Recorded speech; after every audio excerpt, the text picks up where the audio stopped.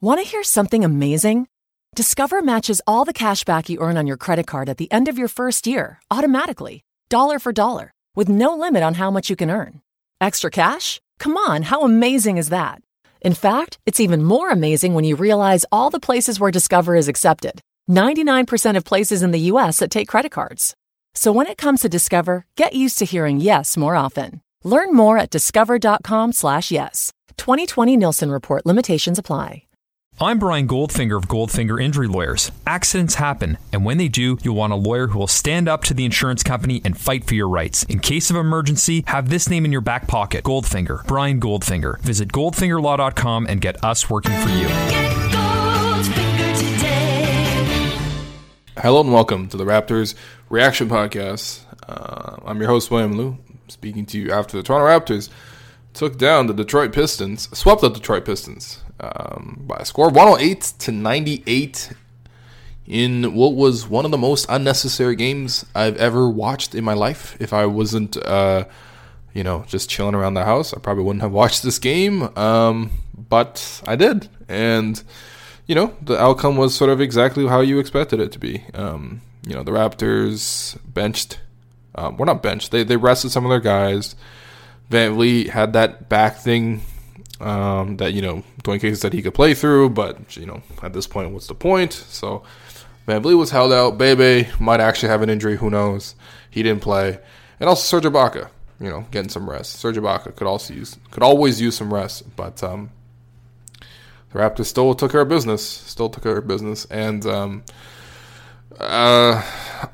early on was a very good offensive display for the Raptors. The starters for the Raptors just completely dominated the Pistons starters. And, the Pistons starters, it's not like they had a lot out there. Who they got today? Blake Griffin out. Okay. Reggie Bullock out. Actually a real important piece for them. And Andre Drummond out. So what they were left with was Anthony Tolliver, Eric Moreland, Stanley Johnson, Reggie Jackson, and Luke Kennard. And, they weren't doing anything to the Raptors. The Raptors offensively went through JV a lot in the middle, which is what you'd like to see. Kyle and DeMar both played this game. There was some criticism of, or some surprise, not even criticism, that Kyle Lowry played in this game, despite the fact that it was a back-to-back and despite the fact that he's old, despite the team. But, again, I'm not really that surprised. Kyle already said after the game, he prefers to keep his rhythm and continue playing. And so, as long as he's not going out there and, actually playing hard and trying to get himself hurt and stuff like that, you're fine with it. It's not a big deal for him to come in and play 26 minutes to keep his rhythm. Didn't play very hard necessarily. Both Lowry and DeMar shifting into facilitator mode, passing as much as possible. And it's fun to see. And then the guy, if you pass, someone has to score still. And that guy was JV. JV, just a dominant performance in the middle of the floor tonight, whether it was hitting three or going into the mid-range or, driving all the way to the cup and, catching the ball near the rim and finishing or dunking. JV was doing it all, man. The man was feeling good. Wearing that dapper suit last night, getting the day off on Sunday, coming to Detroit, putting in a nice game. So the Raptors had, the advantage early on. You could tell from the start the Raptors had this game completely under their control. It wasn't a real issue. However, in the second quarter, there was a bit of an issue because the Pistons went on this crazy run, and you guessed it, a classic Raptor killer, Ish Smith, came in and completely dominated. He hit his first 6 shots. He was hitting threes. He was hitting pull-up jumpers, the speed, the layup, breaking full-court traps. At one point, he drove through all 5 Raptors, and that was hard to watch. The Raptors set up like a college-type trap on him, full court, and it did not work. This man drove through everybody. The Pistons actually took a 60-44 lead, which is like, whoa, what's going on? The Raptors are really down 16. And, some people online were freaking out. I was not freaking out because, come on, man. The Raptors are going to win this game. And so, immediately, basically the reason why the Raptors fell down so much was because they kept taking these long threes. The good looks, a lot of good looks, but they just weren't hitting them. CJ Miles, really cold. Norman Powell, really cold. DeLon Wright really cold. And the bench unit, I mean, honestly, without Van Vliet, they looked really disorganized. And even Jakob Poeltl wasn't playing that great at defense. So Pistons getting long rebounds, going the other way, transition. The Raptors weren't stopping Ish Smith whatsoever. And, the Pistons got a lead. And the Raptors couldn't hit any open shots, so that's what happened. But the Raptors brought their starters back in. DeMar, Kyle, JV, pulled the game even, basically. I mean, they turned that 16-point deficit into 3, basically within the span of like 4 minutes in the second quarter. And, the starters came out, dominated the third quarter, played strong. Honestly, it doesn't even matter what kind of plays they're running or, what kind of actions. It was like a scrimmage, just like this game on Sunday was a scrimmage against the Magic. Like, this was a scrimmage, and even when the game was close or whatever, it didn't really ever feel like the Raptors were ever going to relinquish this game or that the Pistons were ever going to seriously make a push. And, the Pistons cut it to like 7 points in the fourth quarter, whatever. The Raptors bench was sloppy. I was kind of disappointed with how Norm and DeLon played, the two of them combining for 3 of 13 shooting, missed all 7 of their 3-point shots. They just, I just didn't think they were very effective, and they kept looking for threes when it wasn't there. And, you combine the fact that CJ Miles was off, 3 of 10, 1 of 7 from the 3-point line, no free throws, no defense, of course. And, yeah, I mean, it was, I don't know, there were some moments in the fourth quarter where it was like, all right, the Raptors got to take control and put this, game to bed. But they never really had to go back to Lowry and DeRozan. They never had to go back to JV. They brought in Siakam for a little bit just to stabilize the game. And Siakam had a nice drive out of the corner where he attacked the basket and dumped it off to Poeltl. The Pistons were really, really actively crowding the paint because the Raptors couldn't hit threes. And, Siakam beat that with his neat interior passing. Siakam also hit 2 threes today. I mean, Siakam had a good night. But, look, the Raptors bench just didn't look as ordered or as structured as they normally do when Van Vliet's around, which is normal. Look, the Pistons, down the stretch, there were, for some reason, Stanley Johnson was taking shots and, Reggie Jackson was taking shots. Reggie Jackson, you can't shoot at all. You're, really broken. Don't shoot the basketball. But he kept shooting the basketball. He shot 7 of 18. Stanley Johnson, 2 of 10. And meanwhile, Ish Smith, who was actually a good player in this game, only played 14 minutes. Very strange decision by, Stan Van Gundy, but maybe he's tanking. Who knows? Maybe he's probably competing with, the Lakers for their tanking position. So maybe he can get a little bit slightly better odds. But that's a depressing time for the Pistons. It really is, man. That is a depressing club to watch. I mean, Henry Ellenson. They really drafted a guy named Henry Ellenson ahead of Pascal Siakam. What are you doing, man? Look at this. Look at this team. It's really sad looking at the Pistons. It really is. Luke Kennard got a couple drives, and that's cool. But, man, Stanley Johnson, the LeBron stopper, 2 of 10. Remember when Stanley Johnson said he got inside LeBron's head? That really happened in the 2015 playoffs when LeBron swept the Pistons. So, yeah, the Pistons, man, they're depressing. Anyway, in terms of your 3 stars, first star is JV. He's not close. 25 points, 9 rebounds, 11 of 13 shooting, hit a 3, hit 2 free throws, plus 21 in 25 minutes. Phenomenal in the first quarter. Great in stabilizing the team in the second quarter. And then in the third quarter, dominant once again. I mean, JV would just get the ball in the middle of the floor. He would dunk. He would finish. Get to the right hand. Power over smaller guys. I mean, it looked like he looked like Shaq playing with children out there. Seriously. The guys like Reggie Jackson were not able to stop JV. I'll say that much. In terms of your second star, I don't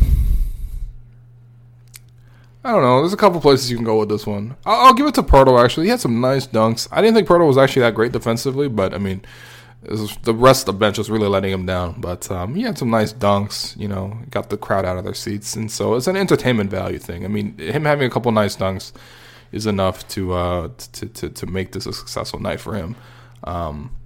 All those fans traveling from Toronto to come to Detroit to see their beloved team. And there were more Raptors fans in the arena than Pistons fans, apparently. Or at least that's what they said on the broadcast. And, they came to see something. So Poeltl giving them a dunk is always nice. Poeltl dunking on the Pistons is becoming a usual thing now, apparently. Just like in the last game when he snuck a dunk over Andre Drummond. Unfortunately, Drummond wasn't here to get banged on today, but I'm sure another day that'll happen. That could be arranged. And then in terms of your third star, you can easily give the DeMar, Kyle, or Siakam. But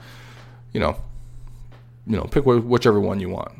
Personally, I'll give it to Kyle. 11 points, 6 rebounds, 9 assists, 4 of 8 shooting from the field, 3 of 7 from deep.